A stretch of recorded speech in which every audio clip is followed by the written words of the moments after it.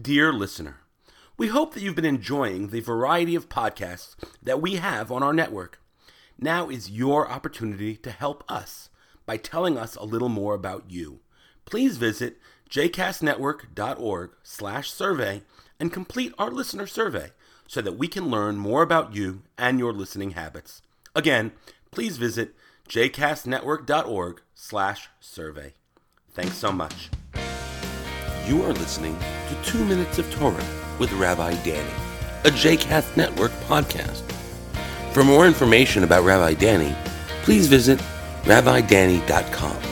For more information about other JCast Network podcasts and blogs, please visit jcastnetwork.org. Shalom, and welcome to 2 Minutes of Torah, Parashat Miketz, our God-given gifts. Have you ever noticed how often sports people invoke the name of God when they've been successful or scored or awarded a medal or an honour? It feels like sports people tend to be that little bit more religious, have that little bit more faith than the rest of us. I wonder if this is because they recognise that they have been endowed with certain abilities that can only come from one place, as divine gifts. Of course they have to work at them to reach the peak of their sports, but there is that God-given talent that they have to start off with that allows them to excel. We might not have been blessed with sporting ability, but there are different ways in which each one of us can see our God-given talents and recognise the blessings that God has given us. Joseph in this week's Torah portion stands as an important example of this. At the beginning of this week's Torah portion, we find Joseph in jail, still languishing there and waiting for his luck to change. When Pharaoh has 2 dreams and no one can interpret them, Pharaoh's cupbearer remembers that there was that Israelite in the jail who was able to interpret his dream for him. And so Pharaoh sends for Joseph and he's brought up from the dungeon. His clothes are changed, his hair is cut, and then he stands before Pharaoh. And Pharaoh says to him, I have had a dream, but no one can interpret it. Now I have heard it said of you that for you to hear a dream is to tell its meaning. And Joseph immediately answers Pharaoh saying, not I.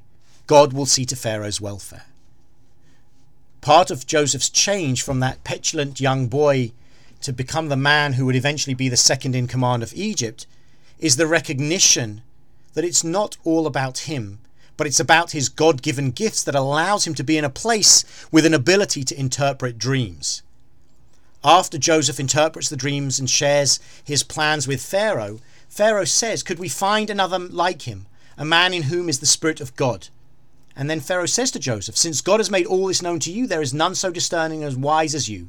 You shall be in charge of my court, and by your command shall all my people be directed. Only with respect to the throne shall I be superior to you.